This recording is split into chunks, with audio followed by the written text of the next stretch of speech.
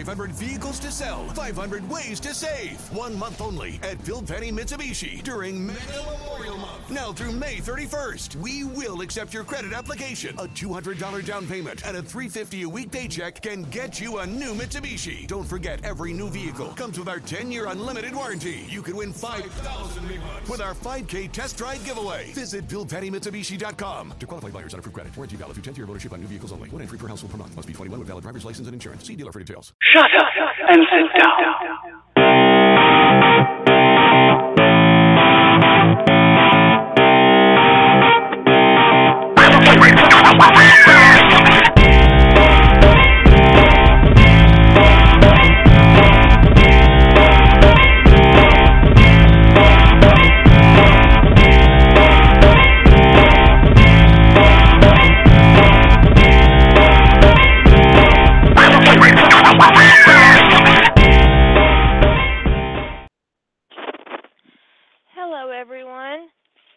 Everybody had a great week. Tonight we're going to talk about rough trade and National Novel Writing Month and why I can't find ice cream in my freezer. Would you fix that, babe? And the fact that I'm not nearly as organized as I thought I was going to be because I slept too long. But now I am armed with tea and ice cream. And the man fixed the freezer. It's a good day. I also got a dirty look for it, too, by the way. An extremely dirty look. I tried to close. We have a freezer drawer, and I tried to close it with my foot, but that didn't quite work out because I'm not as graceful as I like to pretend to be. And it kind of got stuck because of a box of breadsticks. Because, well, I do like to make my own stuff occasionally. I'm a lazy ass, so I just get it out of the freezer. Because, hello.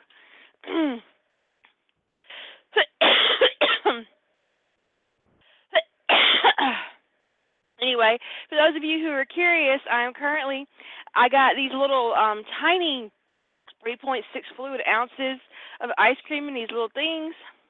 They were $1 a piece at Kroger, which is a grocery store. And it's Haagen-Dazs, and it's strawberry, and it is so good. So good.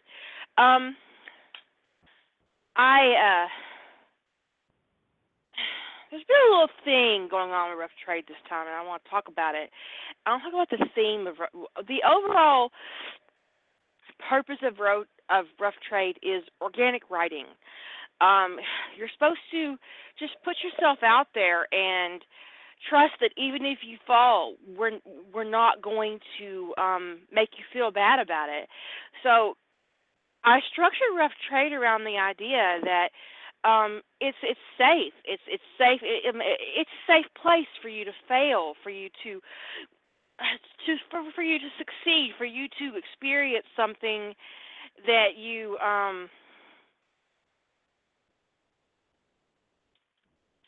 never expected experienced, and it's okay to do that and not worry about failure or success, because some people are just as afraid of success as they are failure. I know more than one person who, when they reach that point in their life where they comfortably say, I'm a writer, they flip their shit. They literally flipped their shit. I mean, it was just like that. They couldn't handle it. It was terrible. It was terrible. For me, when I crossed that divide a long time ago. I mean, I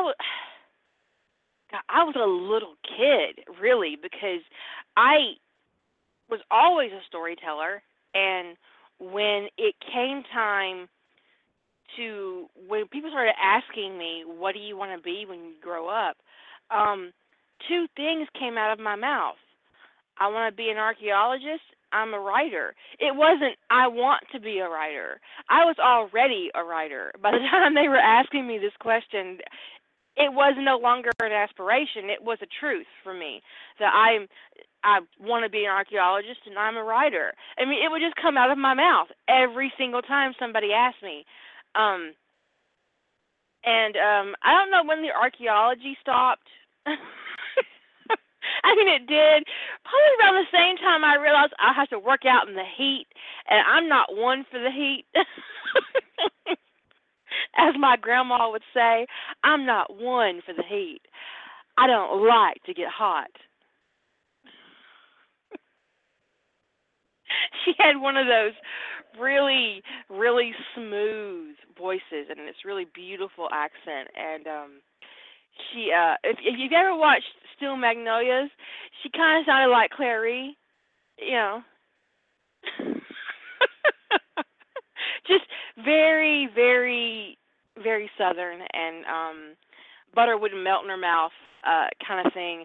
But she was definitely a steel magnolia in every single way. She was a total badass, and I live every day in the hope that I'm, making her proud. So even when I sleep all day, I'm sure she's proud. Uh, but I have a list of shit to talk about. Hold on. Um, but I do want to now. I titled my show "Head Hopping is a Sin" because it is. It's a sin. It is a sin, and I commit this sin.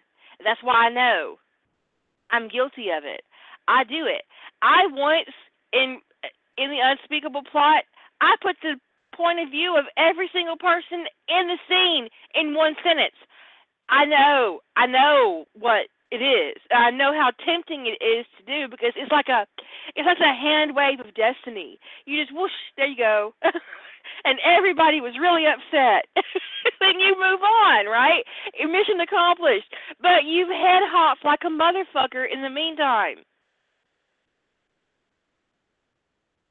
It's terrible. It's terrible craft. And I have been known to do it. In my youth, I did it like,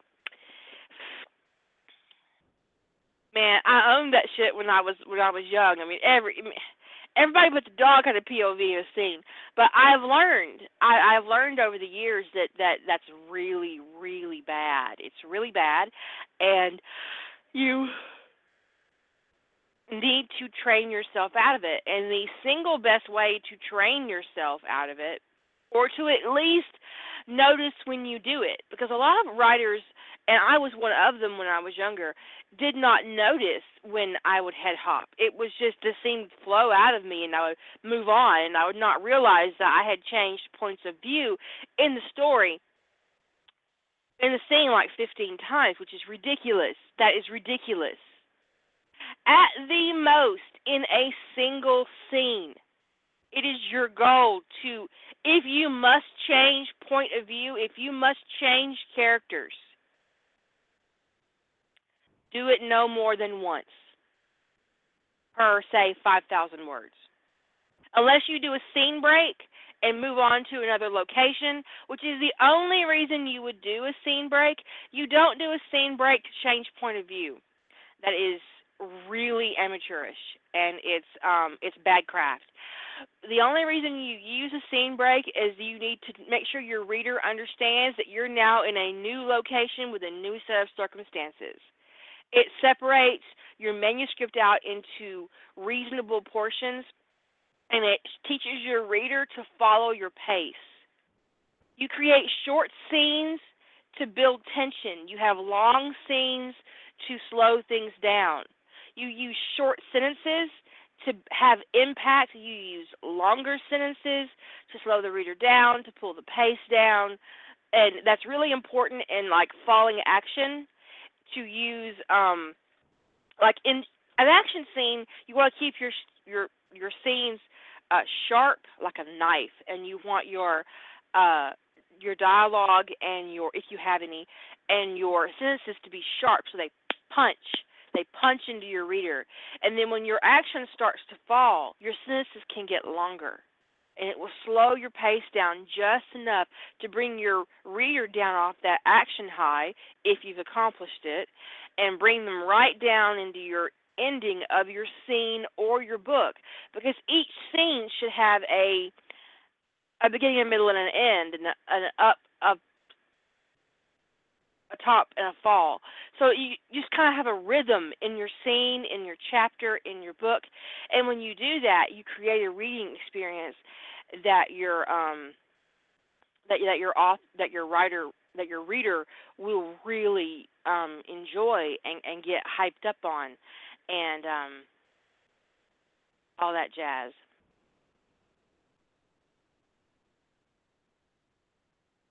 Uh, I, there wasn't a lot of warning for the show, and that's a double-edged sword because I knew what I was going to do, but I also knew I needed a nap.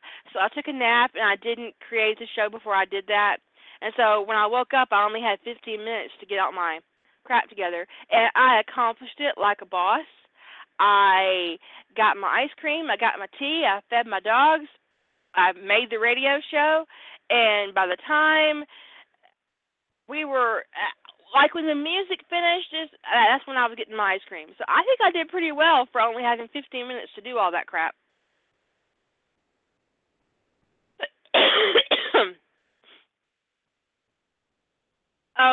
The chat's not moving for me either, so I think it's just quiet for the person who asked.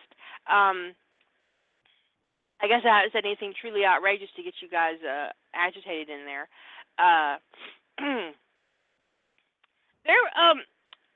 I noticed a trend, and I'm going to talk about it. Uh, I announced the basic structure for National Novel Writing Month Challenge on Rough Trade, and there were some questions both in private and in public, and there was some discussion. And this is a single POV challenge, and what that means is that you are required to write from a single character's point of view. You are not allowed to head hop the entire challenge. You may write your work in first person or third person. Third person is he, she, they. First person is I. I went here, I did this. I was really upset by this. That's first person. Third person is he went here, he was really upset by this. That's third person. There are variants on both first person and third person to do with the God perspective, but I don't care if you do that or not. That's a personal choice. This is a writing skill that I'm trying to encourage in you. And I also realize that it might be difficult for you to accomplish it, especially when you're being asked to write 50K, which is why I split the challenge. So if you feel like you can't write 50K of one person in one person's point of view, you can do two stories at 25K.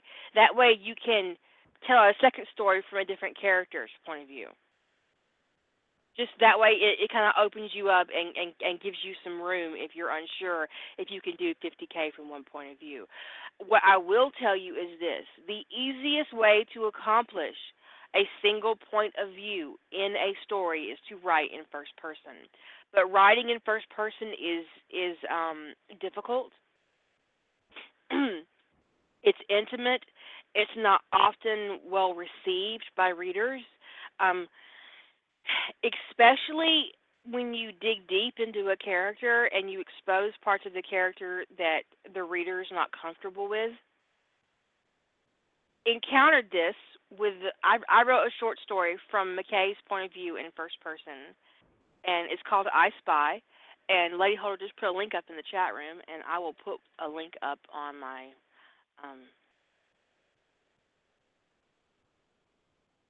radio show as well.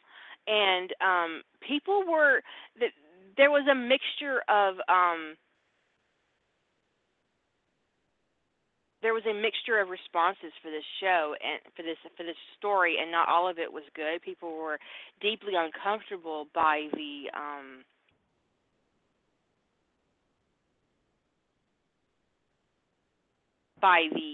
creepiness of McKay's inner dialogue.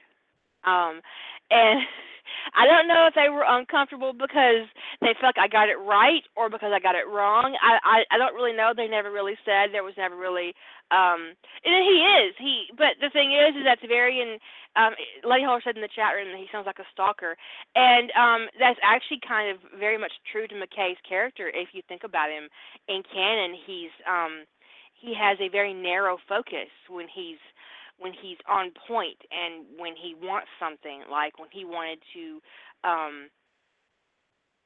activate the device on Duranda, or is that what it's called? Was it called Duranda? The episode was Trinity, which I've only ever watched once because he's so furious. Yes, I did do a first person from John's point of view for what might have been, and it's called Homefront, and I didn't get nearly the backlash that I got for this first person McKay, and I think it's because he was creepy and he was intent and he was possessive and he was very blunt and very honest, which you expect to see from McKay in third person, but third person blunts it, and you don't get that perspective, you don't get that mental view. But when you write McKay in first person, you expose parts of McKay's character that can make readers deeply uncomfortable, and also it can make you uncomfortable if you're not prepared for it. So for those of you who are coming into the November challenge, I would actually encourage you to write two stories. Write one in third person from a single character's point of view, and write a second story in first person from a single character's point of view. I think I am on the fence about what I'm going to do because I'm on the fence. I don't know. I'll figure something out. But I don't have a problem writing in first person. I just don't know if I want to do that for the challenge. So, but I left it open for you to decide on your own, what you want to do with that. And now in the home front, John comes home from Atlantis, and he's a little broken and a little heartbroken, and his spirit's a little down, and he doesn't know quite what to do with himself, and people are moving around him in ways he can't control, which is contrary to his experience for the last couple of years because he was on Atlantis, and he basically was in control and of that situation as much as he could be, and now things are going on around him that he can't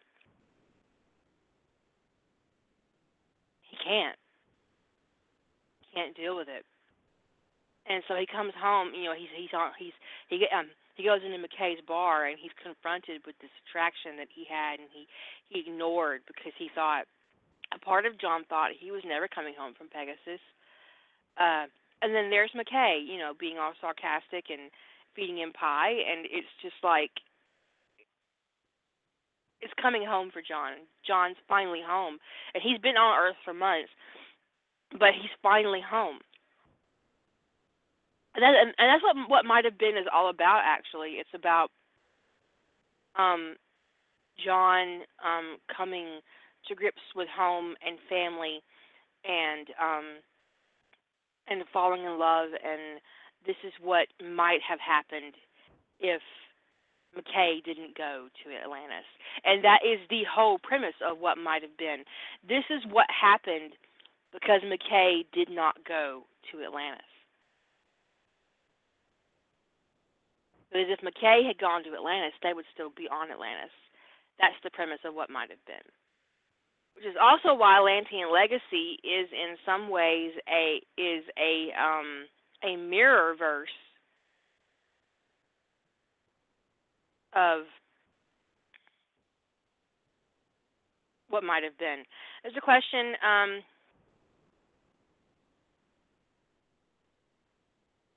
In most of your stories, they're in Atlantis for 2 years before they go back or give up on Earth. How does that work with the timeline from canon? It doesn't, because canon means jack shit to me.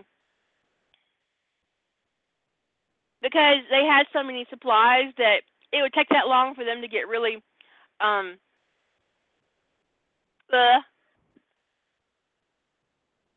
now, in what might have been, they actually had contact with Earth for 2 years.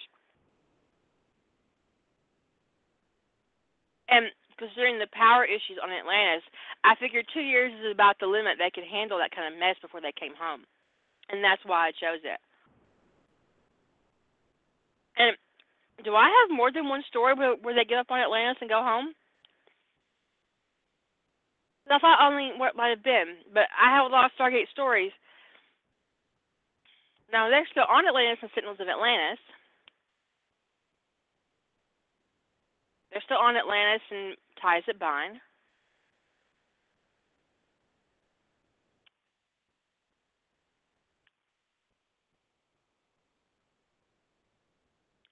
They're still on Atlantis and Atlantean Legacy. You got me confused. I do think canon is more of a guideline. Written in pencil. Yes, Atlantean Legacy, they do give up on Earth, but it's because Earth gives up on them as well. It's a mutual fuck you. Atlantean Legacy. There was a statement in the chat room where this person said that they had a hard time writing from multiple points of view than they do one point of view. A lot of writers prepare. They know a lot about their story. They know a lot about their characters. They know a lot of back history. I think that head hopping is often a problem with people who plot and plan and world build a lot, because they know a lot and they want to tell the reader a lot. So they have all these characters in their story who have these amazing backstories, and they want to share all that with you. And the end result is that they have all this information that you'll never know, which is why I think Pottermore is so interesting, because J.K. Rowling every once in a while just busts out with a secret that you didn't know, and you're thinking, oh, Joanne, how could you keep that from me? But there's been a discussion, because she said that Hogwarts was free, and I think a lot of Americans have a hard time believing that a boarding school could be free. Or that basically any school outside of public school could be free. Public school as in paid for by the government school. I think that in Britain, public school means something different, right? Anyways, I'm going to continue to assume that Hogwarts costs money, because I'm not. Yeah, Jeep says that a public school in Britain is a private school, basically. Okay. In the United States, a public school is the school that all the kids have access to, and the government and the state government pay for it with tax money. And we can, there's votes on taxes that go to schools. Now, they're saying that they call schools state schools. Government-funded schools in Britain are called state schools. There you go. There's a little Brit picking for you. I know I totally fucked that up. I wonder how Brits feel about my Harry Potter, because I noticed that this is really interesting, because I didn't know this was a problem. I was watching Emma Blackery's, is that how you say her last name? YouTube channel, and I'm addicted to her YouTube channel. I love to listen to her talk and do all her things, and I think she's really funny. And she was talking about coming to America and tipping, and she didn't know how to tip. And I realized that there's a scene in Harry Potter and the Soulmate Bond where Harry and Hermione have lunch in London, and he tips the waiter, because that's just what you do in America, right? But a Brit picker would have told me that didn't happen, that he wouldn't have tipped his server, because apparently they don't do that in the UK. I'm like, really? You don't do that in the UK? But then I realized that their waiters probably get paid a good wage. and they don't get paid $2 an hour. Or excuse me, $2.35 an hour to wait tables. So if you come to America and you go to a restaurant and you get waited on, please keep in mind that our servers get paid $2.35 an hour. Maybe sometimes as much as $3.15 an hour, but that's really rare. So you should tip anywhere from 15 to 20% of your check. I know it sounds barbaric and weird. Just go with it. Plan ahead. Just plan ahead. I waited tables. I don't recommend it. It's a terrible job, but if you got to do it, you got to do it, and you work your ass off when you wait tables. And it's just exactly they plan for you to tip that much. In fact, there's a law in place that if the waitress doesn't even out by the end of the night at a minimum wage, that the employer is required to pay them a minimum wage for their hours there. But I waited tables for years, and I never once got my employer to pay the difference if I didn't make my tips. So just please keep it in mind.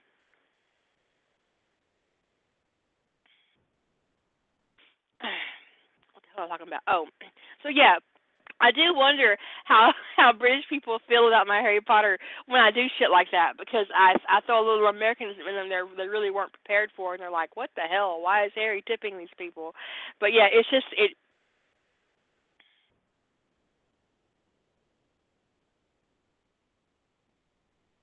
mm. I tip my on tipping. I tip my waitress or waiter. I tip my the person who does my nails. I tip the person who cuts my hair. I tip the barista who makes my coffee. I mean, seriously, they have a little tip jar right there on the counter, and it's tips.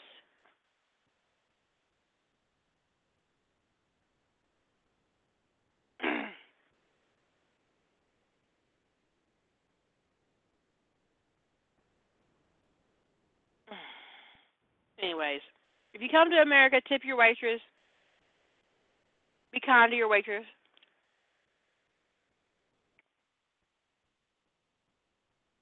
The ice cream is fucking awesome, by the way.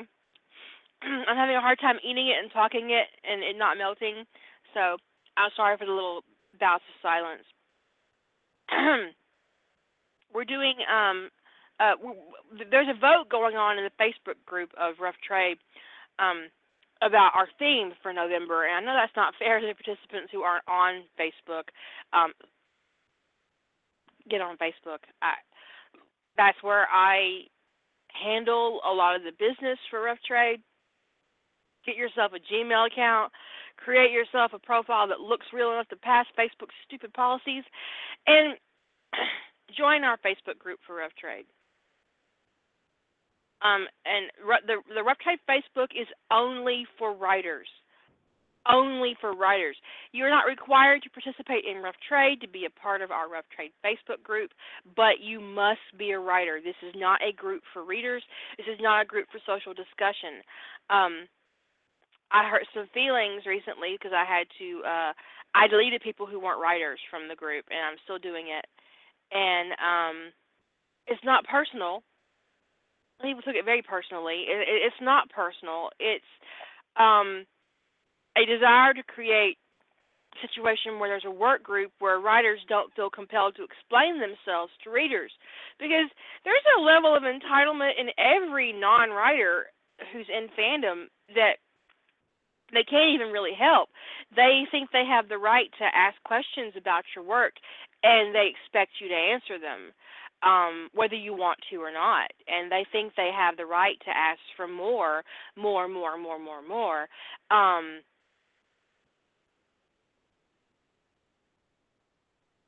I'm going to address that question in just a minute. There's a question in the chat I'm going to answer. So there's this entitlement in readers, even in good readers who are generous with their time and generous with their feedback and are never hostile or rude.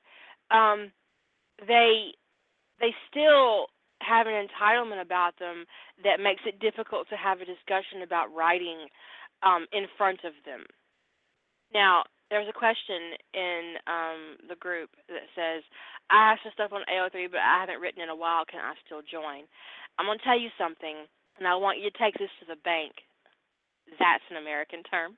If you're not an American, that means you can take this as the gospel. You can keep this deep in your heart as a truth. You are a writer, and you don't have to justify it. If you wrote a book 10 years ago, but you haven't wrote since, you're still a writer. If you write 100 words a day, you are still a writer. If you're crazy like me and you write 5,000 words a day, you're still a writer. You're a fucking writer, and it has nothing to do whatsoever with whether someone has seen your work, whether someone has read your work, or whether someone likes your work. They don't have to like your work for you to be a writer. Writers are born. It's in you the moment you come out of the womb. And you put pen on paper, and you are a writer to the day you die. Take that to the bank. Now, so yes, motherfucker, you can join Rough Trade. Send me a note on Facebook, and I'll get you put in there. I don't think that's appropriate, Azor. Azor said, preach it, sister. I'm not sure you should say preach it to somebody who just said motherfucker. I'm not a Christian, so I'm going to let you be the judge of that. Since you are, in fact, a Christian. Yes, you can send Lady Holder a PM if you're afraid of me.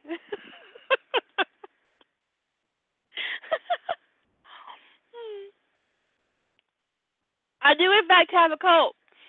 I think I don't know who it was. Somebody had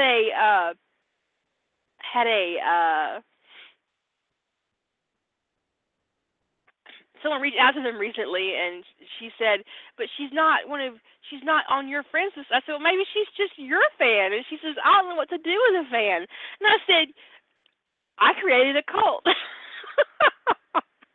It worked out for me. It may or may not work out for you. God, that ice cream was fantastic. I highly recommend Haagen-Dazs. Yummy. It's very expensive normally, but it's yummy.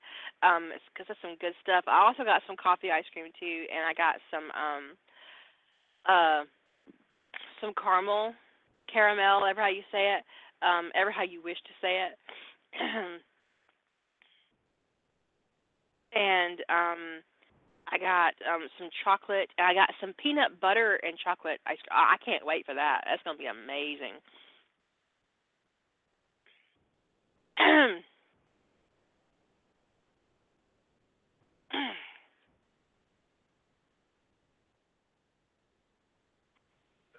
Hello. Lady Holder, you're on the air. I am indeed. How are you doing? Oh, That good, huh? Yeah. What are you doing? Watching the entertainment of the chat, listening to you, drinking my coffee. I made iced coffee for the day, and I haven't finished it all. So,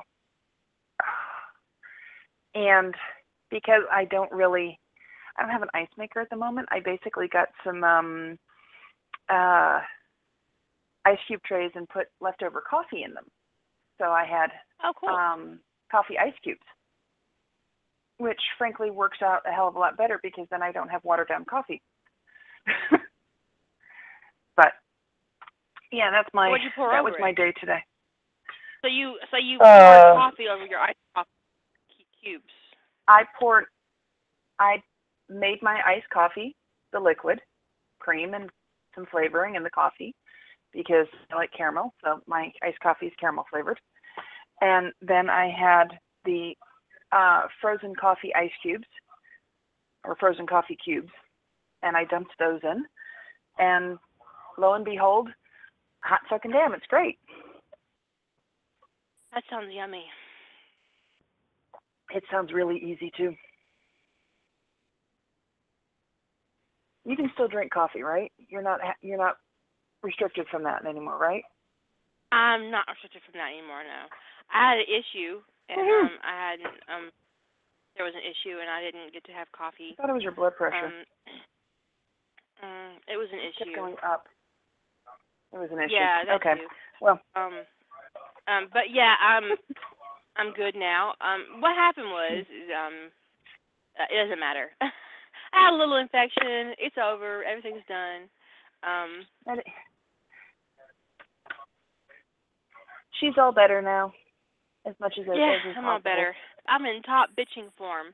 But I do mean that about writers being born.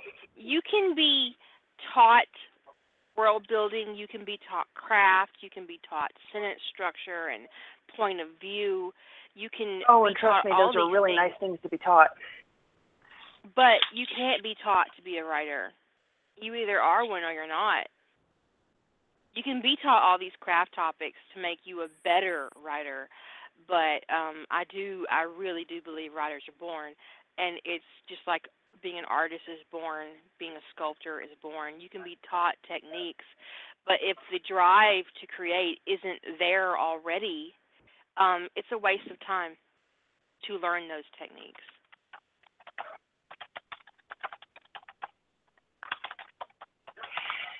There's a thing I found with most of us who I've talked to about writing is most of us at one point or another, for those of us who call ourselves writers, we're the kids who could take the barest ideas and spin out a story. And I remember telling stories as a kid. Spinning tales that could last a whole afternoon and entertain everybody I knew. Now, at 8 years old, these aren't exactly, the most riveting stories ever on the planet as I remember them. But they were wholly and entirely made up, whole cloth. We had the imagination that saw beyond the world we were in. And so, it took as I said before, it took a double dog dare to get me to actually write, to put it down on, well, not quite paper because it was, the whole doing it on LiveJournal, but, it was something that I did finally. And then I got another double dog dare, and I got assigned homework, and that happened eventually. And hey, lo and behold, that homework's gone on to do good things for me. So, it's. She always says she got assigned homework.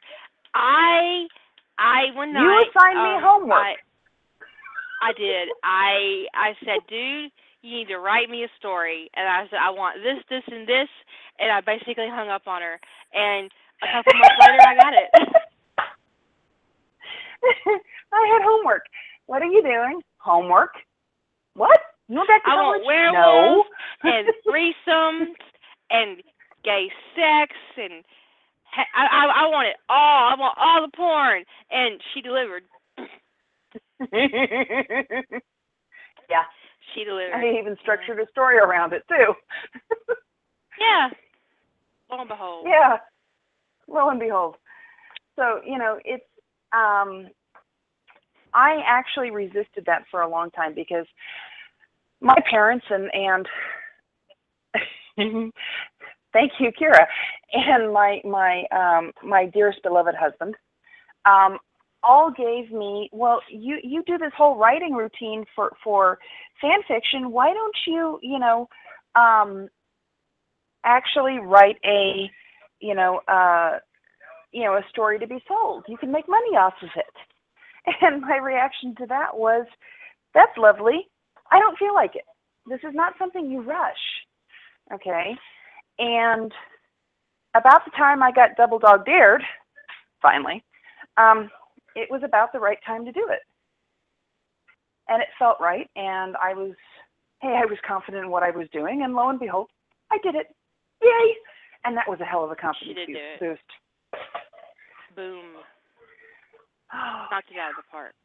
What I would say about that is, I I can't say that I knew for certain she was ready to go there, but I always encourage people to go there. I think it's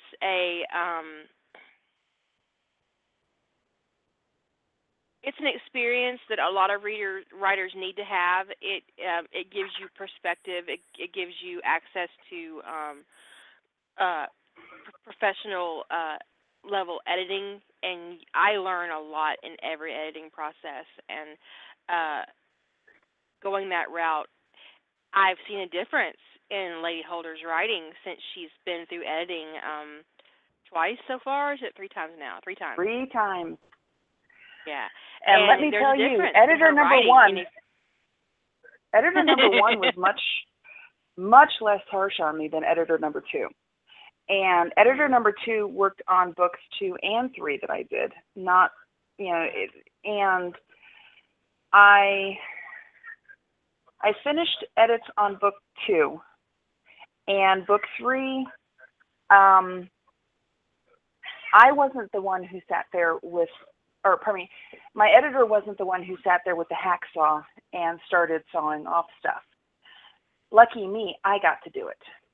And that was harsh. That is not a pleasant feeling at all.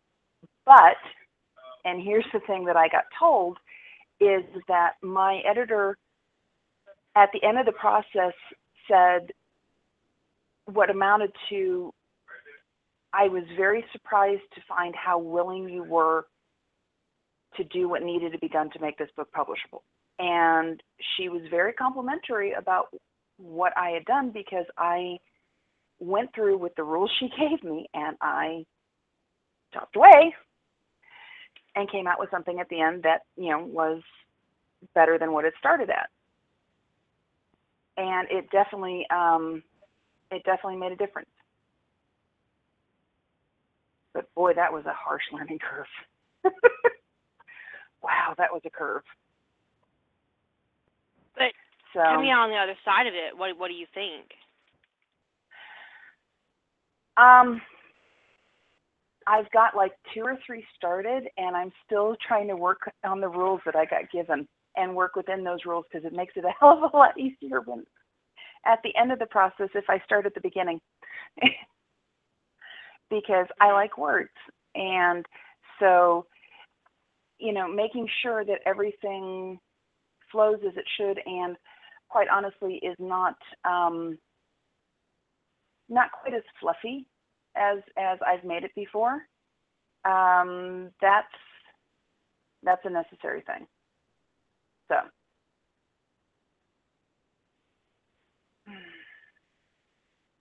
yeah, I think what I learned in editing from the very start was to set aside my my ego. We all have. I have one. an ego. Oh yeah. I have an enormous ego, and you all know it. I mean, I think that when I crossed the line from having just Facebook to having Twitter, Facebook, and I mean, let's be honest, my fan fiction site is a monument to my ego, and I am totally aware of that. I think that in the beginning, when I was a very young writer, I didn't know how to separate my ego from my craft. But I've learned to do that, and I learned to do that through the professional editing process, because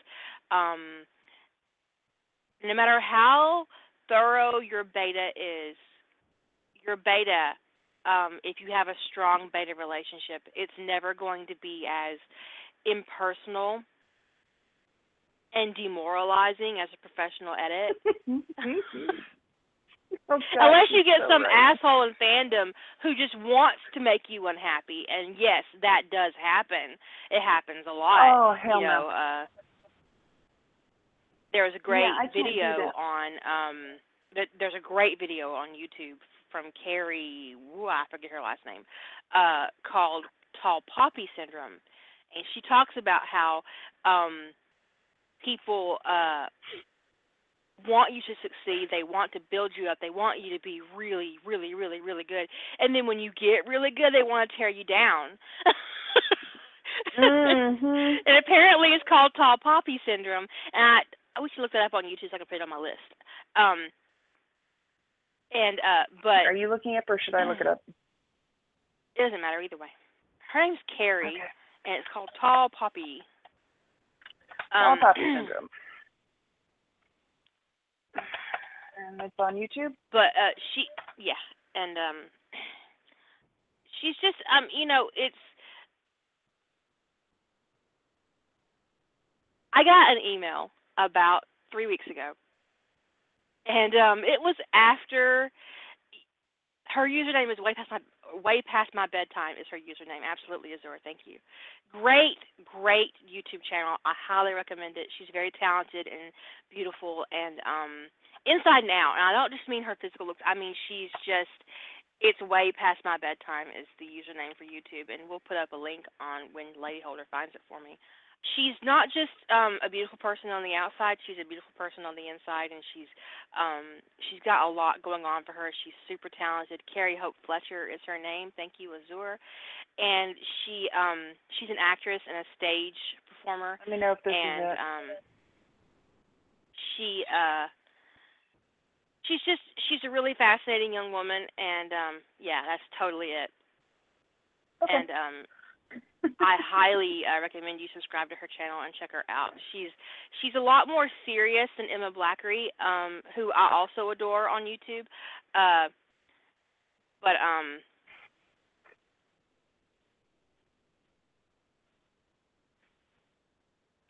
they're both very interesting young women. They're both British. And Carrie has a book that came out, and she has another one on the way. And I dig her, and you guys should totally check her out because she's really interesting and she's funny, and she's got a lot going on. So I'm gonna put a link up in the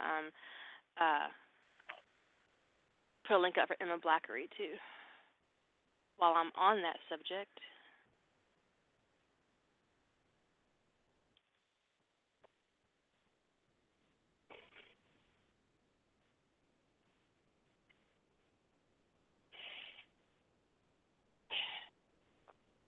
One thing I found. Go ahead. Go for it. I was going to say, one thing I found chatting, because we remember, and please understand, for people who are on Rough Trade, there are certain mods, and we all do talk, we all do figure out, how we're going to collectively react to things. But one thing I found is that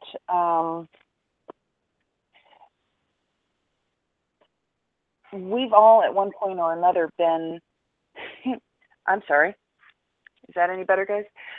One thing I found is that we've all at one point or another been told we're big name fans, okay? And I find it to be horrifically weird because I'm not a prolific writer. I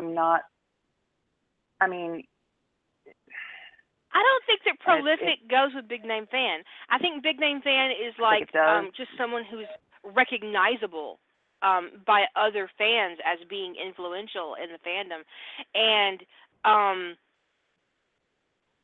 I do find that you're very influential in the fandom because I feel like your contribution to the Sentinel concept in Stargate was kind of a movement. And you moved that trope in a way that I would put on the same level as, say, the way Xanth moved BDSM, because there were these stories in Stargate for the Sentinel concept, but they were small and they were mostly about Rodney, and you shifted it and you created whole thing around, and it spawned and it didn't just spawn me. I'm not the only one that went, oh, look, John's a Sentinel, and went and wrote that shit. There were a lot of people who did that. So I think in that respect, that that influence you had on the fandom is evident. You know, so you don't dismiss that part of it. I personally find that whole BNF thing, that big name fan thing, really offensive on an intellectual level, because it makes it seem like one fan's more important than another in a fandom, and I think that's bullshit. But if you just look at the influence of a fan in fandom, you can see how there are kind of like little pools in fandom, and in the center of that pool is a writer, and they move things around in them, and they create a stir with tropes, and they shift things around, and they create oh Jesus. Just realized something? Shut up. I'm sitting over here and laughing because, for fuck's sake, woman, that's so you.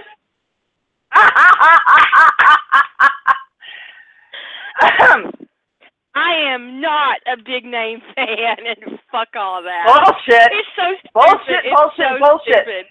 You are a BNF in Stargate, in Sentinel, in where? Let me find that damn. Okay, and let me see. I'm gonna have to go backwards on this. And Harry Potter. And as soon as we ever get that fucking thing done, I'm willing to bet you're gonna show up as a BNF, and frankly drag me along with you. God damn it! In Sherlock Holmes. And you know what? Star Trek. And just suck it up, Buttercup. Oh yeah, can't forget so The Hobbit weird. when that finally gets finished. So weird. Oh my God, it's so weird. It's so I just weird. heard that epiphany happen. That was great.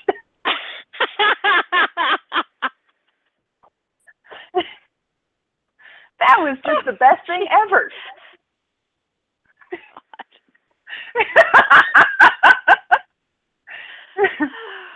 Oops.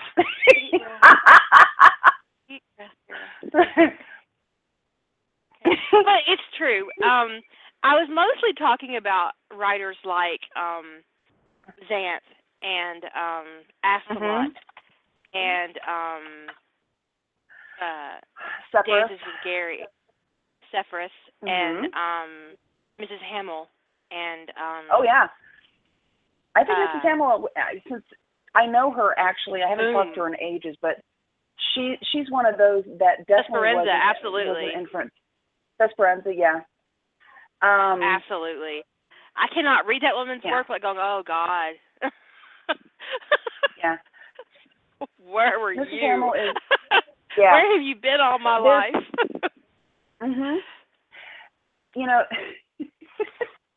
There's things that I can point to that I know that I had influence on. Okay, I will admit the Rodney as a Sentinel thing never ever made sense to me. Yes, technically, he looks more physically powerful than John Shepard. However, he's not. He might be able to lift more if he ever bothered to, but John is, of the two of them, the much, much more dangerous. All right. I think you and I were talking about it because we were watching the trailer together, that new Martian movie that's coming up. I want to see that like crazy. Yeah, you and me both. But, there's a scene in there where the guy who's left behind looks at everything and goes, I'm going to have to science the shit out of this. And we both, our reaction was, it's not that McKay wouldn't say something like that, but that would be something John would say. Yeah. Because he is an incredibly smart man. All right. That's the difference between John and Rodney. John would approach that subject and not get there immediately, but Rodney would go into it thinking, I'm going to have to science the shit out of this. John would have to have the epiphany. I'm going to have to science the shit out of this. But it's just a a way of thinking that it's already there for Mhm. Rodney, and John would have to get there. Another huge fan in Stargate that I find very influential and very inspiring is the author of A Farm in Iowa, and I cannot pronounce their pen name. Every day I wish to myself, why can't your pen name be pronounceable? Why don't you call yourself Joe? Yeah, that's not happening anytime soon. Shit. I can't even try. Let's just call her Shay. Because I'm going to put a link up in the chat room for you guys. And if you've never, as a Stargate fan, if you've never read A Farm in Iowa, what the fuck is wrong with you? Seriously. What the fuck's wrong with you? Shay Frotherton. Shay Frotherton. Shay. Yes.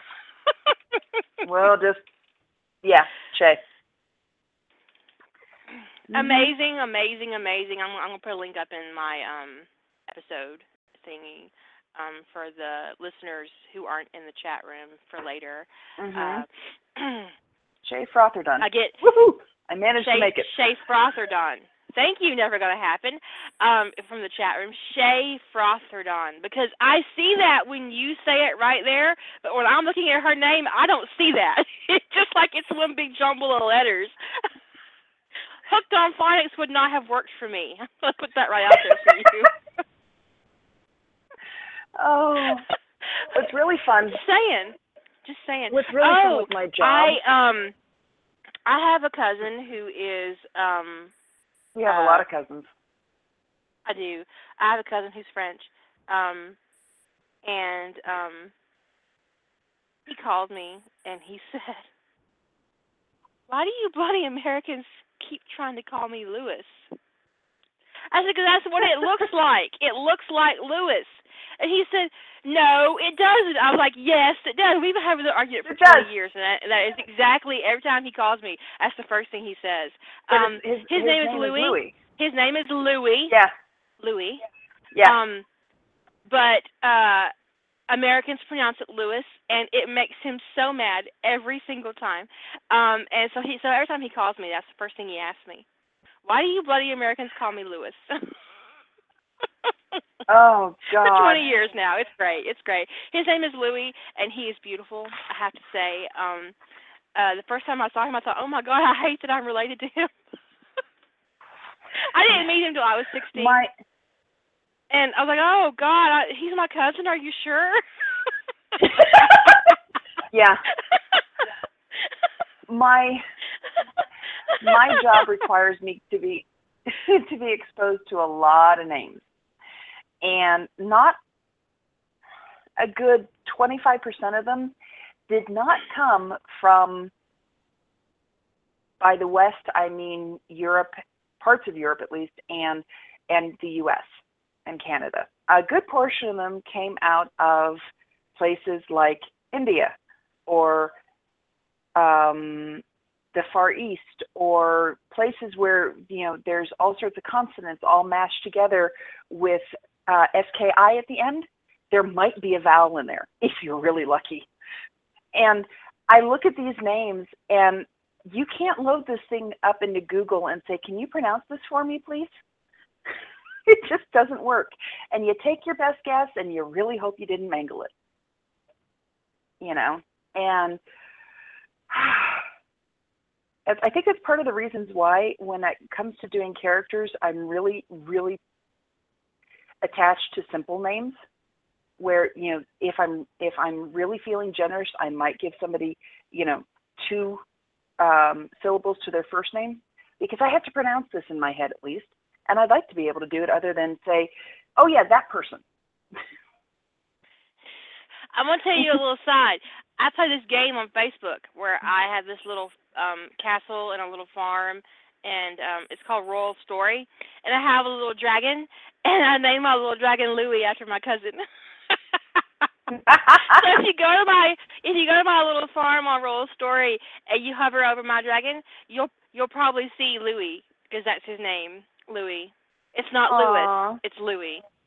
Keep that in mind. Okay, it's Louis. Anyways, back to influential fans, and that was a really terrible moment for me. And I want to thank all you assholes for laughing at my expense. I think it's fabulous. Every single one of you is just a fucking asshole. Just every one of you assholes. I'm your best friend. You really expect me to be you sweetness bitches. and light and everything nice? Yeah. Mm-hmm. No, I don't. You wouldn't be my friend if you were. I love all you bitches. I really do. But fuck you.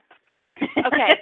So what I see in fandom, what happens is that one author's headcanon starts to influence other writers in that fandom, and oh God, yeah. There's it also influences readers, especially readers who haven't watched the original canon. And I know I've done this to people because I've had them email me and complain because Matt Shepard wasn't in a story. And then I had a fan who'd never watched Stargate, and when Stargate came to Amazon Prime, or was it Netflix? I don't really remember. I think it was Amazon Prime. They were watching Atlantis, and she sent me an email asking me to, at the time, I'm pretty sure it was Amazon Prime.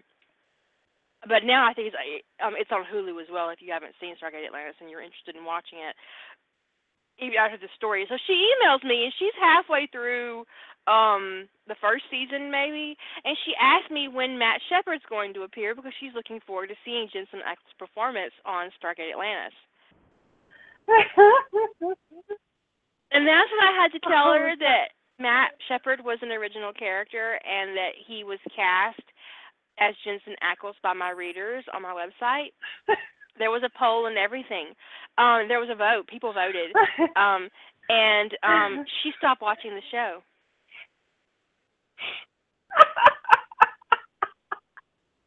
And I was like, oh, no, stop watching. Oh, no, she's done. She's done. So she said, just tell me which episodes I should definitely watch.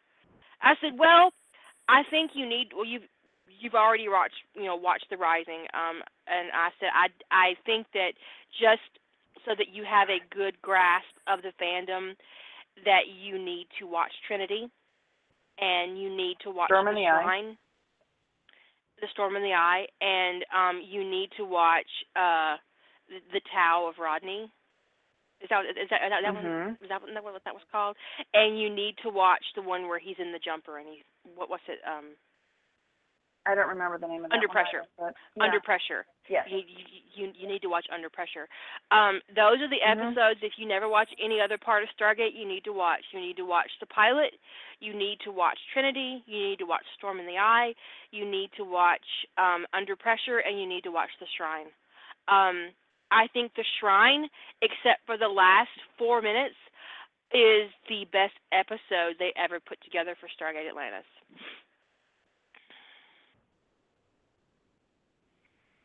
Under Pressure was definitely it was amazing, but it was also a very good acting thing by David Hewlett. He did a very good job at that one.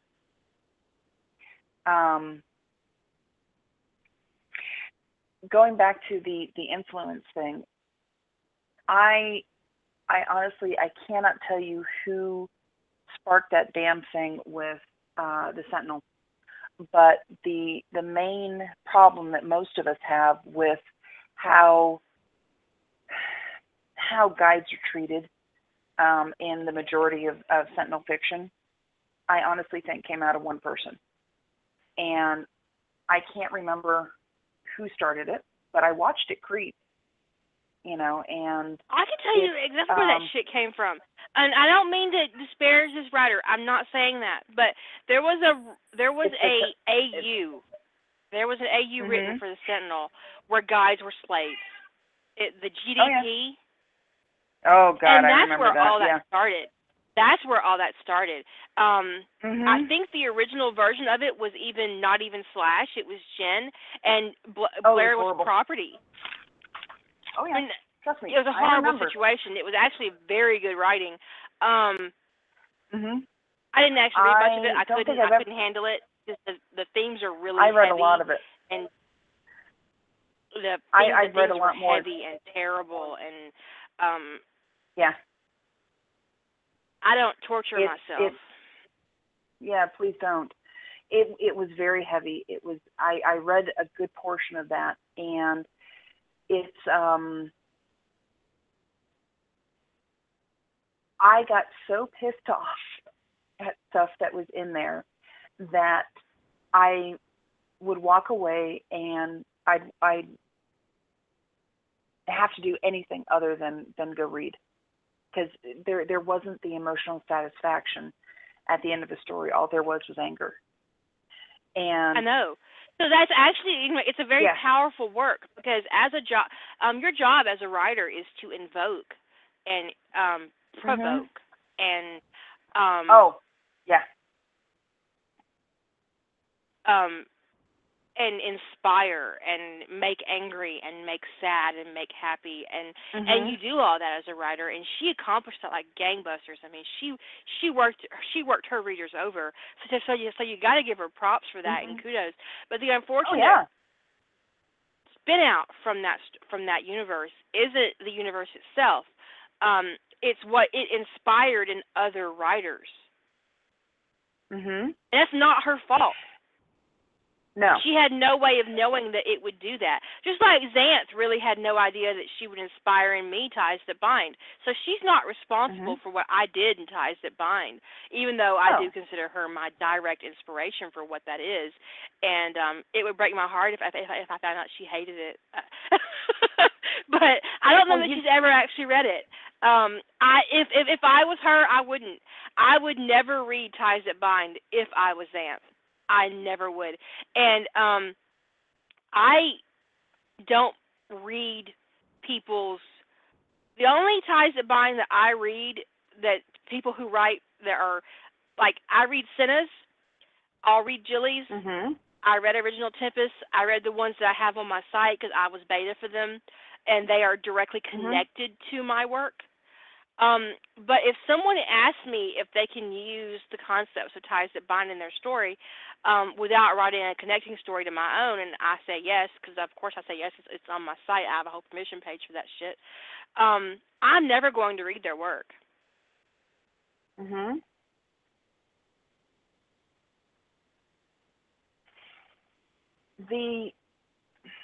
One of the things I find that I actually have watched with this last rough trade is some of the concepts that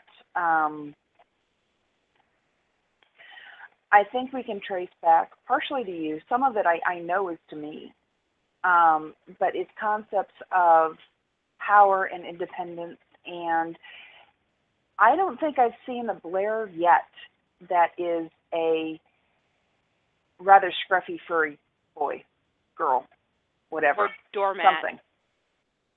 Oh, yes. Rug, throw rug. Yes.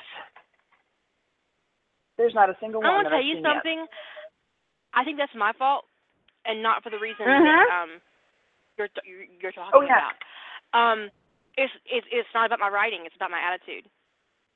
Oh, yeah. Well, that's fine, the writers who would...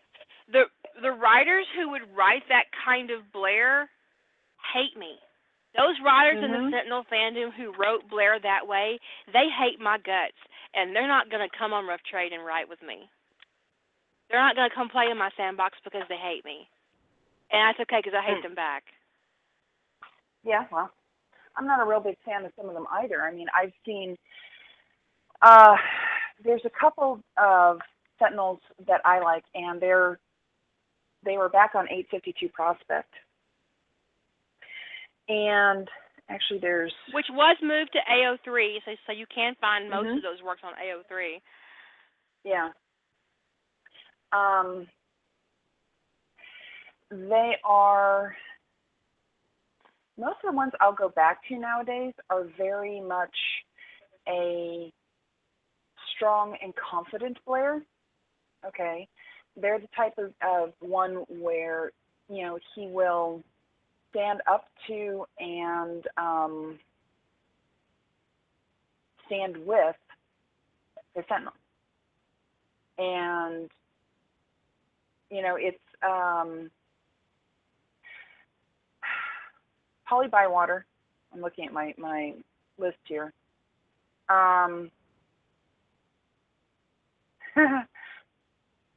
And Word Witch. Those were the two that I was looking for. Word Witch did a series called Doing Sandberg. And it was Jim coming to the realization that his guide meant more to him than he expected. And it's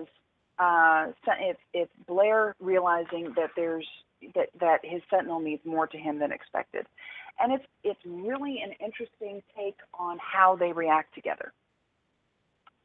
And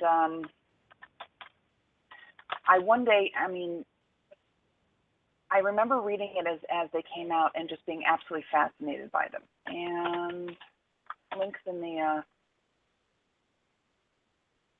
chat. And that's called Doing Sandberg? That's called Doing Sandberg. It's on my list. But that kind of influence can be dangerous. It can be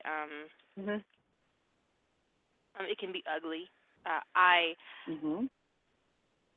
have never set out to influence another writer with my ideas that way. So when it happens, it can be sometimes deeply uncomfortable, and sometimes it's just amusing. Like there was a discussion in Rough Trade, I think, in Facebook where someone asked, "Wait, is Ragnar really the head of the goblins, or is that just Kira's canon?" I was like, no, I think he's mentioned like once in the whole book series, and he's a friend of Bill Weasley's. But it just made sense to me that gotta give that asshole some name.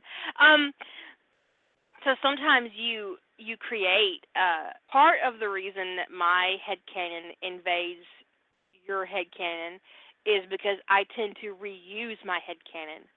So it becomes part of a bigger canon, which is why a lot of people who've never watched Stargate are surprised that Matt Shepard is an original character, because he appears in almost all of my Stargate work. So when they see... It's also a thing that you're aware of, that he's going to have to appear in all your various Stargates, because if he doesn't show up, well, that gets things interesting. There's questions. Where's Matt? Who are you guys getting mad at with this time? I'm gonna tell them a secret. Go for it. Do you think I should tell them? I'm gonna tell them. If it's the one that I think it is, sure, go right ahead. When I originally plotted Lantean Legacy, which is a AU of what might have been, I had to make some decisions about characters on Earth and their position in John's life. And in the original draft of book 2 of Lantean Legacy, Matt is dead. He died as a baby with his mother in a car accident. That is just the draft. I have since changed my mind. Do not worry about it. Matt will be in book 2, probably book 3. He'll be a badass motherfucker in book 5. So don't worry about it. It's okay. But I had written Lantean Legacy before, because I've got actually 4 books written for Lantean Legacy. They're just in really bad shape, and they're not ready for public consumption. Fucking Daniel Jackson. In the original draft of Lantean Legacy 1, I know, Lantean Legacy 1, I left Daniel Jackson on Earth. Well, you know, if you've read Lantean Legacy, that Daniel Jackson ends up on Atlantis. Well, because I wrote these books in sequence, I have to rewrite the other books because Daniel Jackson's ass is still on Earth in book 2 of the original draft. It's some shit. That's all I gotta say. Anyways,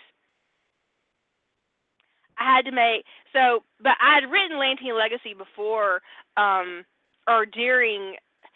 I don't think Matt really got super popular until Ties That Bind.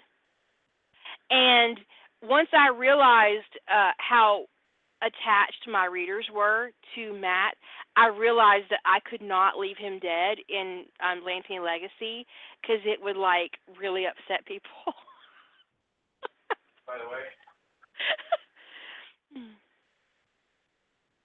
So that's another part I have to rewrite for Atlantean Legacy that I've been keeping to myself. Sometimes if an author consistently uses tropes and characters and they push topics in over and over and over again, they create a headcanon that can kind of filter out into fandom in ways that they didn't anticipate. Like Rodney's citrus allergy. Tell me that this thing Yes, it is mentioned both in Stargate Atlantis and in Stargate SG-1. We never see him have a reaction. There is some indication that it may even be just in his head in canon for Stargate. But in fandom, Rodney's citrus allergy has a life of its own. It's huge. It has this huge impact. And it's in my stories, too. I can't even help myself. Well, Hey, we're Walter, all of the opinion. Yes, I'm here. I'm sorry. The husband was just swinging by to ask questions. Okay. Sorry. There's things that, sorry, I'm not getting him exposed to everything. But what I was going to say is the thing with Rodney's allergy, and I think what a lot of us twitched about was in canon, a lot of people are, oh, hey, it's no big deal. And yet the rest of us are going, well, no, wait a second, it's a very big deal. It's a huge ass deal. It's a very big deal. And they use it as a joke in the series, which is not fun. And as someone who has a food allergy, I have to tell you, when you're given food and it's on a plate, and you have in the back of your mind that there's a possibility that something on this plate could kill me, it's not a joke. It is nothing. It is not funny. Absolutely not funny. I have a shellfish allergy. I also have an allergy to kiwi, and I have some like drug allergies as well. I have gone into anaphylactic shock. In fact, the first time I was exposed to this one allergen, I went into anaphylactic shock, and I woke up in a hospital, and I had no idea what had happened to me. So it is not a joke, and it is not funny, and it is not something to threaten somebody with. If I go into a place that's serving clam chowder, I can't eat any of their soups because all the soups are kept in the same place. And the idea of cross-contamination, if I go to a buffet and they have clam strips or oysters on their seafood bar, I can't eat any of their seafood because I can't guarantee that some customer hasn't come along and used the tongs from the shrimp on the clam strips or from the fish on the clams. I mean, it's just I can't take that risk because while I do carry an EpiPen, being stabbed by one is not a good time.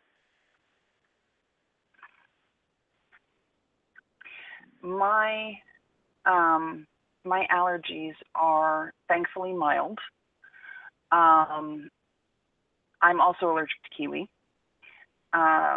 My allergy to that, I stopped eating kiwi before it tipped me over the edge into possibly going in anaphylaxis. I got restriction to my airway, and I got tingling on my lips, and I stopped eating it. I haven't eaten kiwi in close to 20 years, maybe a little bit more, or a little bit less, I should say. Sorka said that's because the writers of the series made it clear that they use it as a joke because they knew a guy that constantly complained about a fake allergy. But it was never made clear in the show that Rodney's allergy was fake. No, it wasn't. So all those jokes look mean. They look mean, and they look like They look like terrorism. I'm not even gonna lie. I mean, because if someone threatened me with shellfish, it would freak me the fuck out. If I had to Mhm. worry about somebody tainting my food on a regular basis as a joke, I would hate them. It's one reason why when I have mentioned it in my writing. I've mentioned it as it's not just something that Rodney has to work with or be aware of in day-to-day life. It's something that everybody there does because, and it's something that I would have, it's fully expected, and obviously was completely over their heads. But when you've got a group of people moving to someplace where they've never been, they don't know what's safe to eat. Okay. And so, it's something that has to be touched on.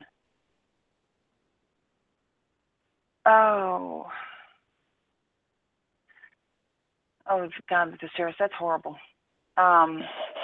She said, I know someone who ended up witnessing a fatal peanut allergy because of a potluck where one of the contributors lied about using peanut oil. It is not, and that's murder as far as I'm concerned. Mhm. That is straight up murder. That is, I know. I asked. I if recently got an allergy. my kiwi allergy is about a year old.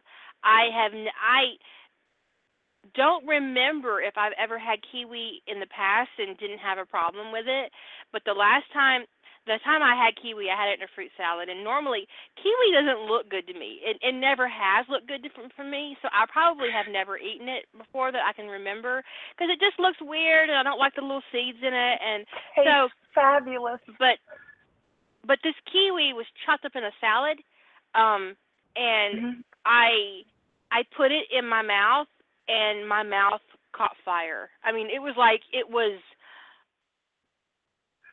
oh God, it was so terrible. I could not drink enough water to get this shit out of my mouth. I threw up.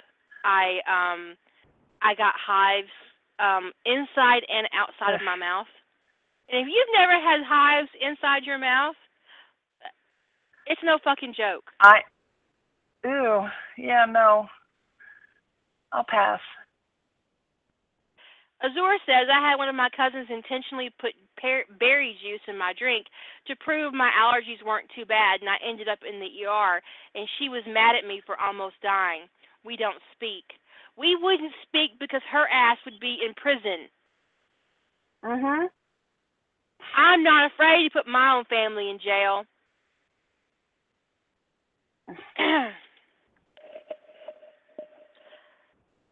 I may or may not visit them. It just depends on what they did. I'm just saying. I would probably have problems. Yeah. Jeep says, someone told me once that if my faith in God was strong enough, I could eat shrimp. Isn't shrimp one of those things you're not supposed to eat in the Bible? Yeah. That's on so the maybe list not. of yeah. Mm-hmm. I'm just saying that, maybe not. I'm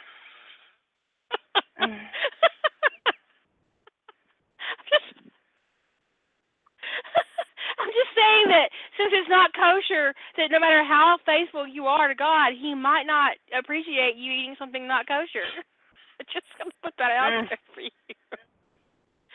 I know. I mean, I had people who did not believe my allergies were as bad as they are. I had an allergic reaction so profound to a drug that I had a grand mal seizure, and because you can have a seizure if your airway gets blocked, and they're rare for allergy sufferers. But I had one when I was 19, and I actually was prohibited from driving for a year because they didn't know if the seizure condition was going to be, if I was going to have another one. because they really could not definitively say that my allergic reaction was was the reason I had the seizure. So for a whole year I couldn't drive, because if you have a seizure condition, you're not allowed to drive. But I've never had one since, and I've never been exposed to that particular allergen again. So my driving restriction was lifted. But I do carry an EpiPen, and I've carried one for 10 years. I've had to use it twice. I don't recommend it. I'm just going to put that out there for you. So don't play with other people's lives when it comes to their allergies, even if they're lying about it. Accept it as the truth and move on. Don't test them. Mm-hmm.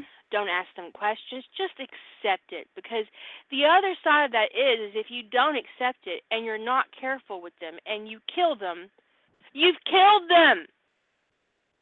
It does. There's no reset on this. Yeah, there's no reset switch for that one.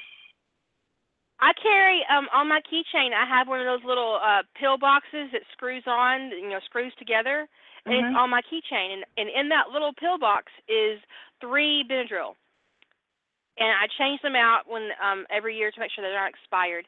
And I carry those Benadryl, and I carry a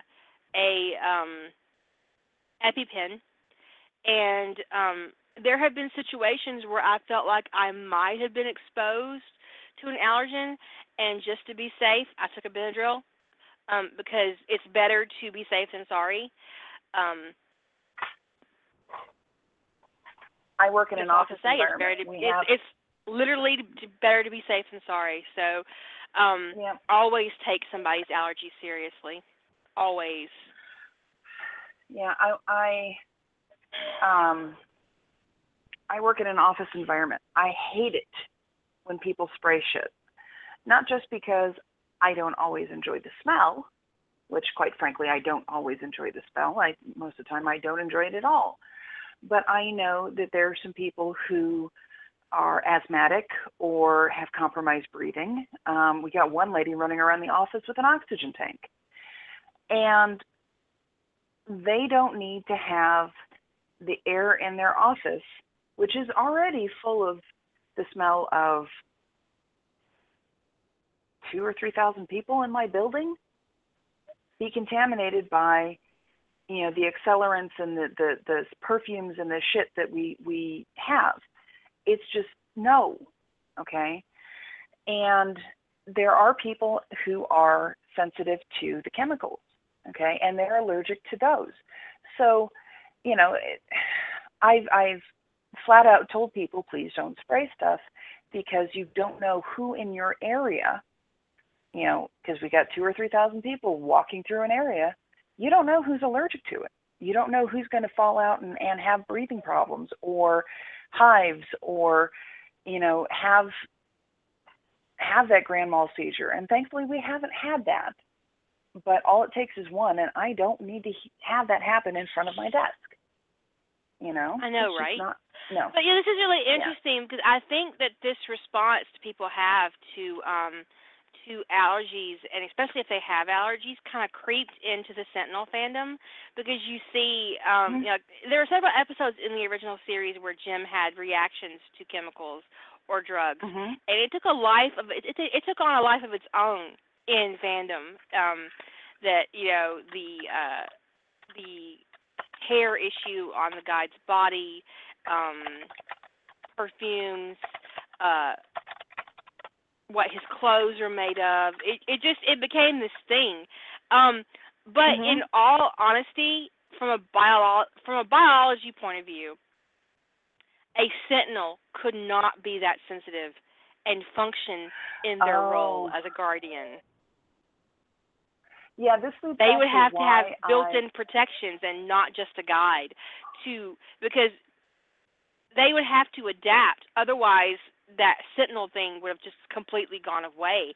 So for Jim to come online in an urban environment, biologically speaking, he had to be able to handle it with a guide or not. Otherwise, that's just an evolution. You guys keep in mind that we're an adaptable species.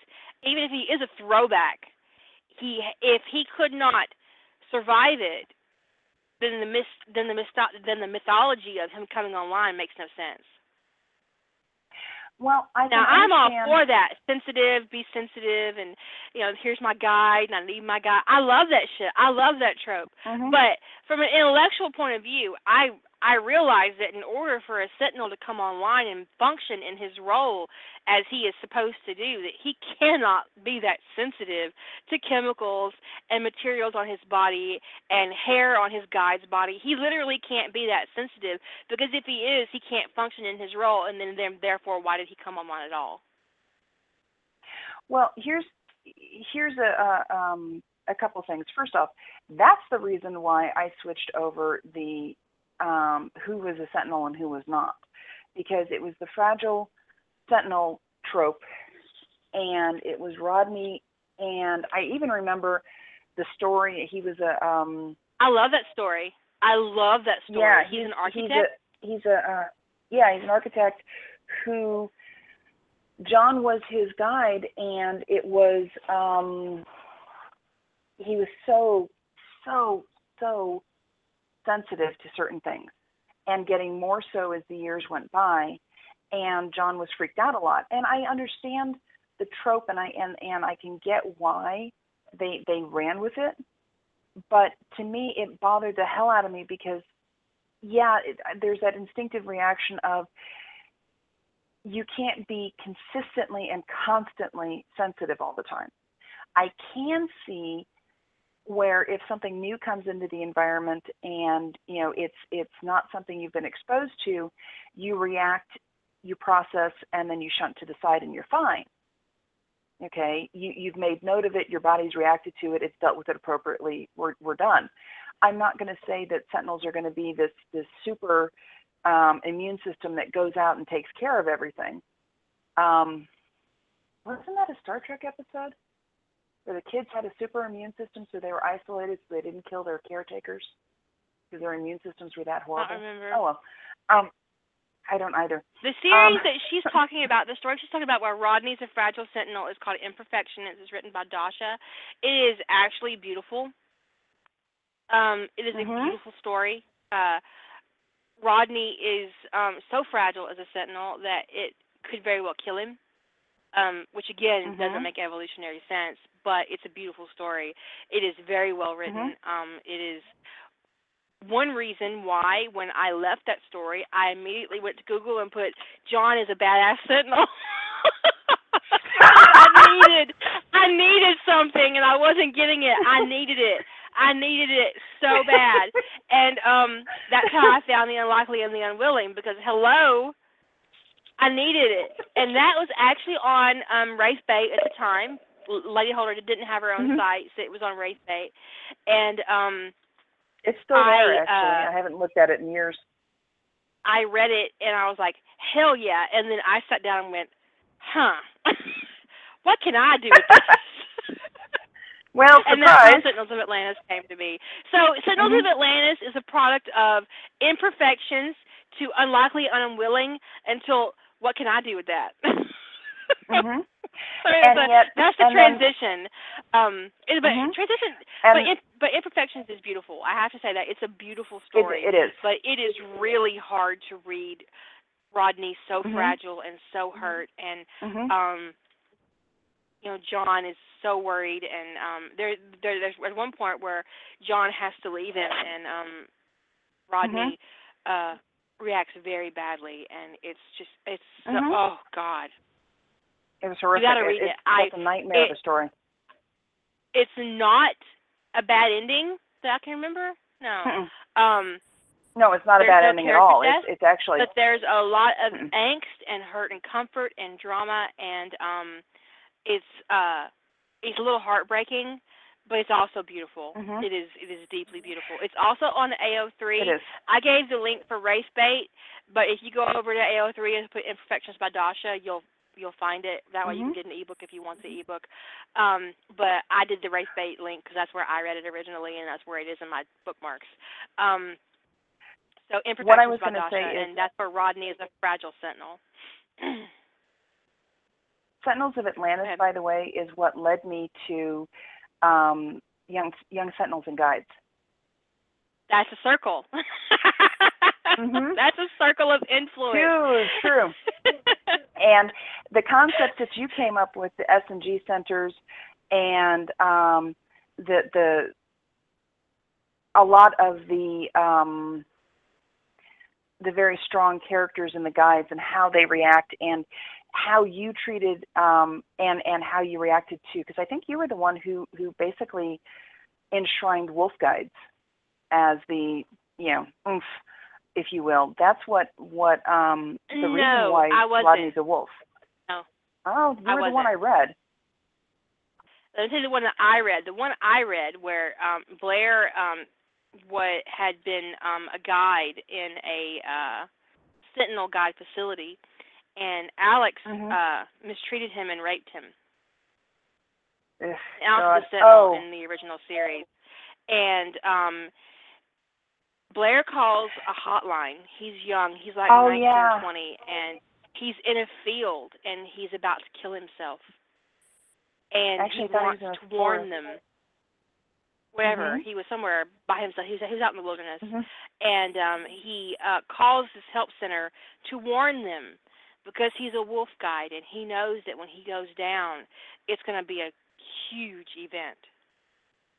And Jim is the one that answers the phone, and Jim realizes that that's his guide about to kill himself, and they find him before he does it. And but that's where it came to me that being a wolf guide was special, that it was huge, that it was being a wolf guide was not unique but rare, and that's where that came from for me. And I forget the name of that story, and please don't ask me about it because I don't have a bookmark. I'll look for it before. It's actually Permanence by Polly Bywater. They put up the name of it, and Claire, thank you. Okay, Permanence by Polly Bywater. I've been looking for that story for like 2 years. If I only known. Yes. Well, bring it up and see what happens. There is discussion of rape, and I think that there might even be like a flashback or something. And so please be careful if you're someone who might be susceptible to that. Just be careful.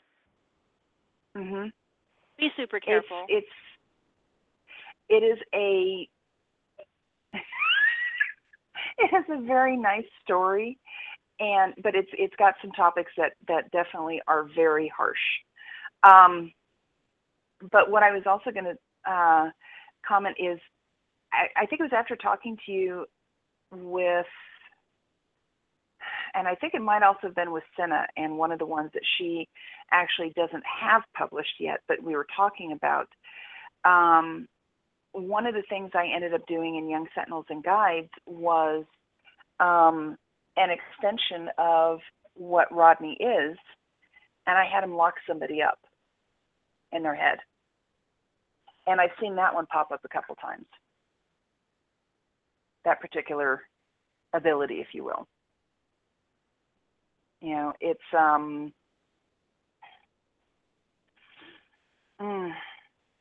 it's an interesting ability to put in with somebody, to be mentally judge, jury, and executioner.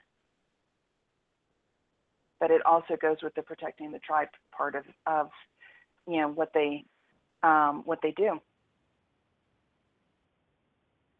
Yeah. We got like 20 minutes left, so we're going to talk about the time travel trope, which has won the poll on the on the on the Rough Trade page? Facebook group. It has won the poll. So our theme for November will be time travel, and original fiction or fan fiction is welcome. and you will be required to write in a single character's point of view, and you will be able to write in first person or third person. You can write 150K or 225K. These are decisions that we can make in September, so be thinking about it and just keep it on the brain. What happens in fandom with things like the time travel trope and Sentinels and Guides is that we do create a list of expectations as readers and as writers that you expect to see, because when last night when the poll was super active and people were voting, Lady Holder said in our private chat, oh, look, we're going to have a whole bunch of Harry Potter fics in November, because it's like you super connect time travel and Harry Potter. Because Harry Potter's life is so fucked up. You want him to travel back in time and fix all that shit. Well, hello. How many? Okay. Okay, I'm going to be honest. Because you assume that time travel requires magic. Huh? Well, I can always do I have? Yes. All right. Well, you're counting. I can do the hand wave of destiny and pick the Star Trek method where I do a slingshot around the sun. I will admit I probably would not do it in a Klingon warbird. I can do the quantum leap thing. There's, let's see, what other time travels? There's the... I have 12 time travel stories. 10 are Harry and Hermione, 2 are Draco. 1's already been published. It's the first War Mages. I have another time travel idea that I haven't really formed fully, where Draco lives his whole life out and he dies, and he comes face to face with Harry in the afterlife, and all the manipulations that they both suffered have been stripped away, and they're left with the realization that they've been in love with each other since basically at first sight, and they live their whole lives. Why do you tell me these things? So this is my idea, okay? It's in my idea Bible. It's not actually on digital file yet. And so that's my 13. I have 13 time travel stories. And oh, you have more than that, because I know of at least one other one. Actually, I know of at least 2. 14 those and 15. Those are dimensionals. Those are dimensional travels. I don't. No. I will admit these aren't Harry Potter's either. Okay. Speak to me. Tell me. There's that Hobbit one, the 2 Hobbits. Oh, that you've got. Oh, the Hobbits. I've got 2 Hobbit ones. Yeah, I forgot about those. I was looking at Harry Potter. I didn't. I love the idea of time travel and having a character who knows more than they should, and how that impacts the story that was originally told. But my Harry and Draco one is that they're given an opportunity to go back to the very beginning and try again. And they... do they remember? I haven't gotten that far in my plot. Draco doesn't want to go. He doesn't want to. He wants to stay where he is and just have an afterlife with Harry. And he's fine with that. He's young again. He's beautiful again. But then they have to also come to realize that their wives are there too, and God, I'd run as far as kids they wouldn't have had her there. Too. It's there's a lot of trauma there, and Harry wants to do it all over again. So there's a Draco's reluctant, but Harry's game in, because all that shit went wrong and fucked up shit happened and people died that he didn't want to die, and he's ready to do it all over again. But Draco's reluctant. So it's kind of like a Slytherin and a Gryffindor walk into the afterlife.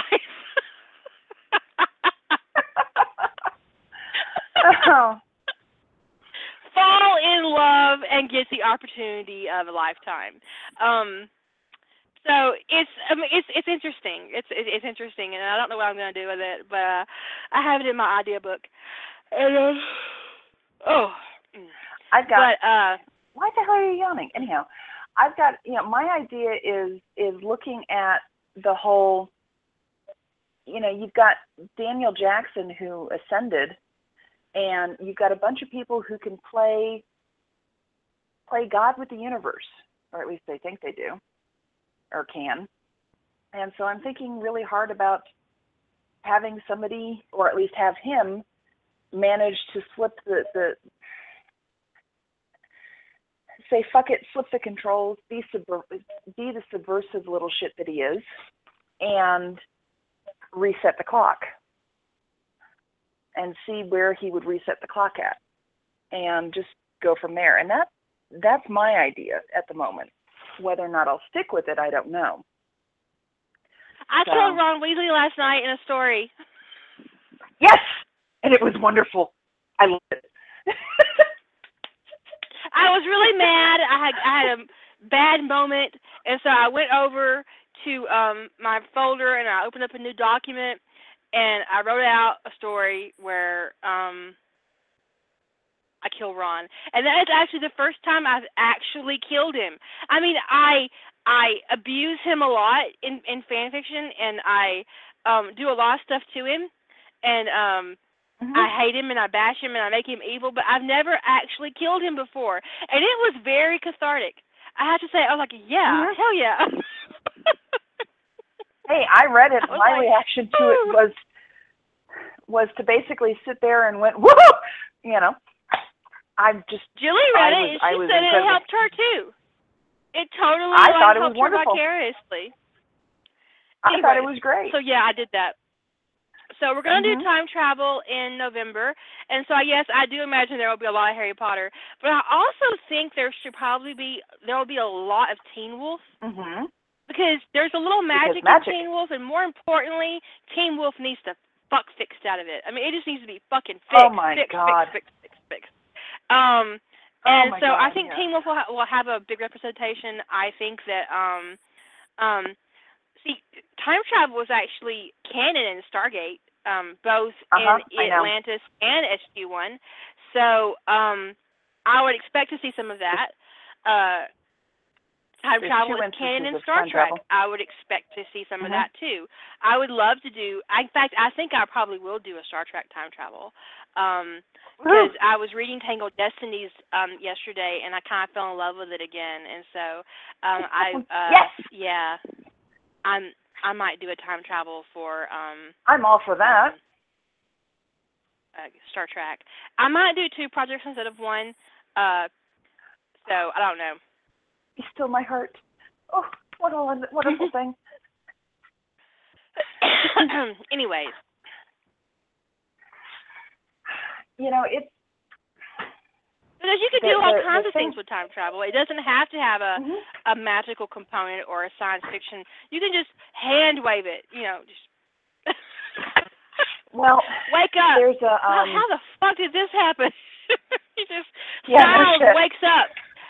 19-year-old Styles wakes up in his 8-year-old body and doesn't know how that shit happened, but he's got shit to do, so he gets up and gets stressed because fuck it. Time to get a move on. There's also yes, you could do a Groundhog Day kind of thing. Oh God. Oh yeah.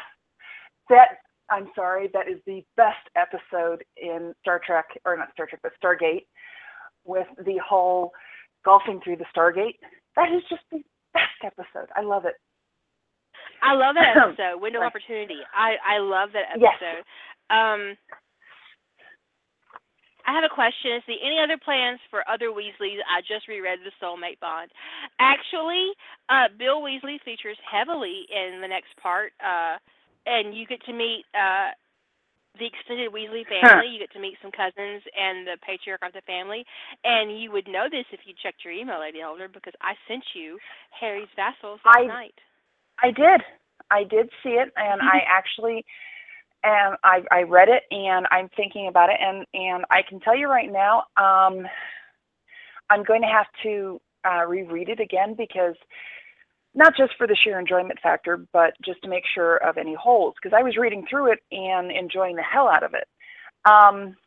That's a problem when you're a beta, when you're really, really into a story.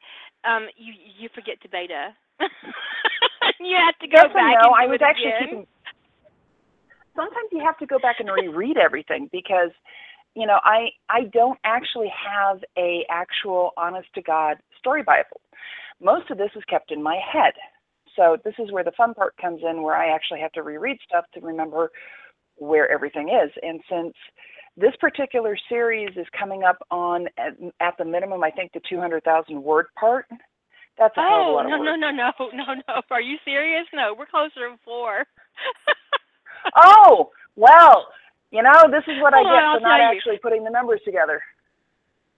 Well, I have a big file. That's why I have a big file for the ebook, because we're coming up on 30 episodes, which will be the end of season 1, and so I have an ebook file that I'm creating for the ebook. So I have everything in here, but the most current part, and Harry Potter and the Soulmate Bond is at 344,000 words, and the Harry's Vassal is 16K, I think. So I just pushed over 350K for Harry Potter and the Soulmate Bond. The last part of season 1 is going to be called Hermione's Spirit, and it's going to be at least 20K itself. So I have a big file, Claire. It is huge. And for the record, my theoretical dick is big too. Ginormous. It is. Yes, season 1. Oh. Jeep. I wrote Harry Potter and the Soulmate Bond like it's kind of like a TV series. So this is just season 1. I have 5 seasons plotted.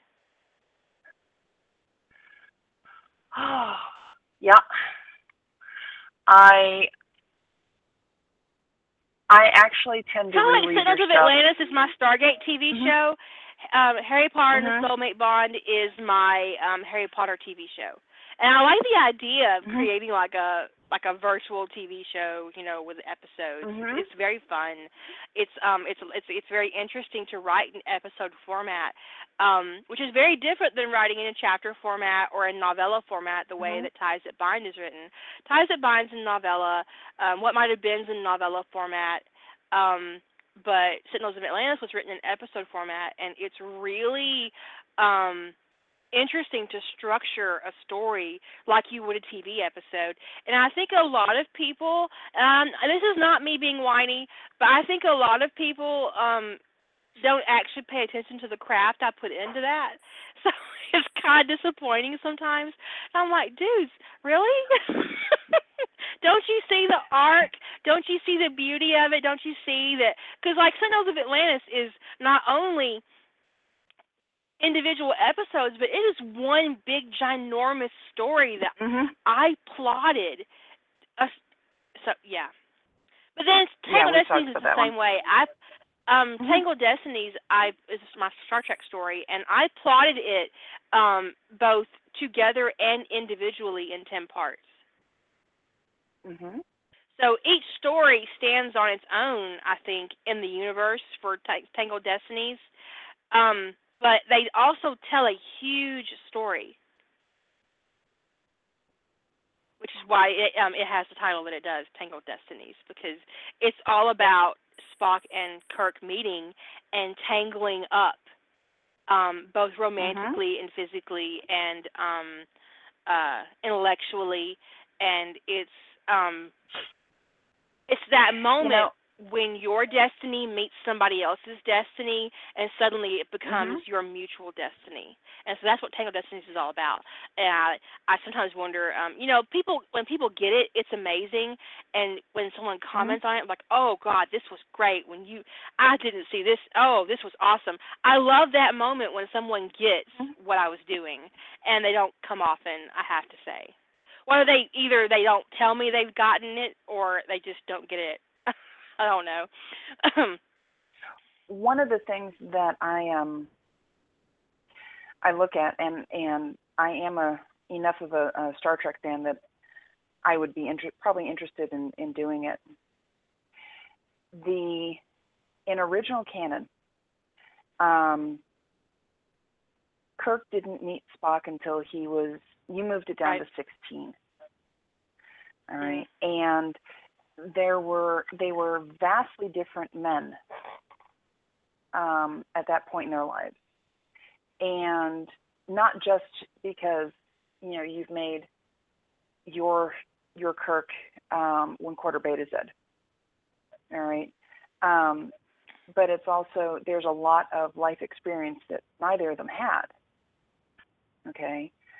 You also matched up their ages because if I remember right, Canon Spock was a couple years older than Canon Kirk. He is. Yeah. He's actually older than Kirk in Tangled Destinies, but not by much. It's like 8, maybe 9 months. It's just, someone asked me why I pushed it back so far, and why I made them their ages that they are. And the only thing I can say is that I wanted to take Kirk to a place where he was gentle and tender and open. And I think that, well, number one, I had to get rid of Tarsus. Is a defining and very hard moment for the character of James T. Kirk. And so I had to get rid of that. He couldn't go to Tarsus. And so I had to figure out how that was going to happen and what was going to happen. And I don't know if the reboot Kirk actually ever went to Tarsus. They haven't told us yet.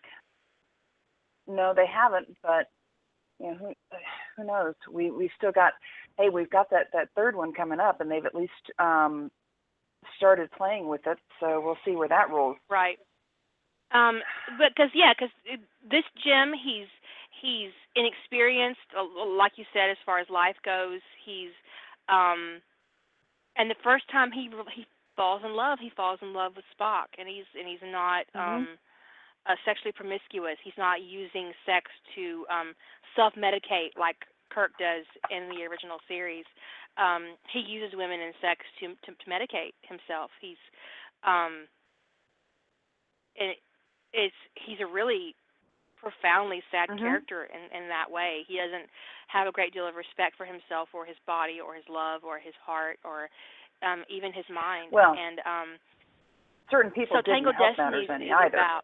No, of course not. No, but I think for Tangled Destinies, my whole goal as a writer was to take him to a place where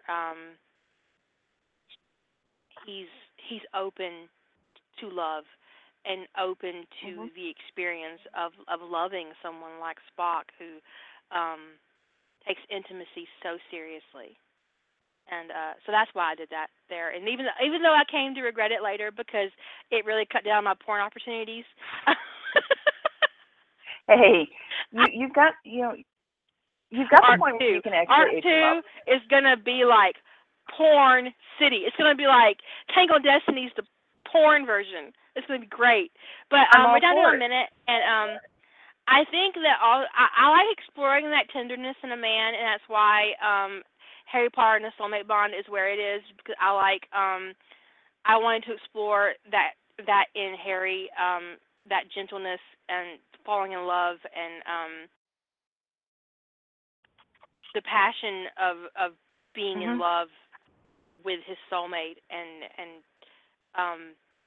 the pleasure of that. It's a great thing to explore as a writer, and I don't even know what I'm going to call this show. We're down to 41 seconds. Say good night, Lady Holder. Good night, Lady Holder. Shut up and sit down.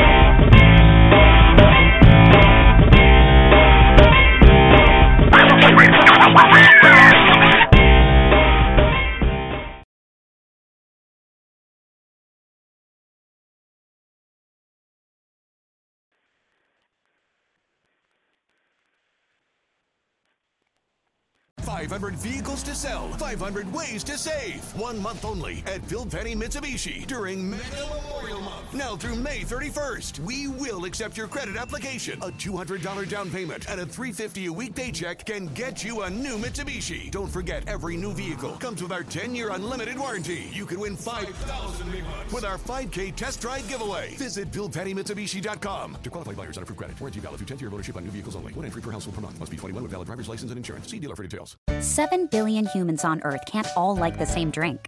That's why Circle K has Polar Pop and Froster. Pick your flavors and make that 1 in 7 billion mix just right for you. Polar Pop and Froster, just 79 cents each at Circle K. Limited time only at participating locations.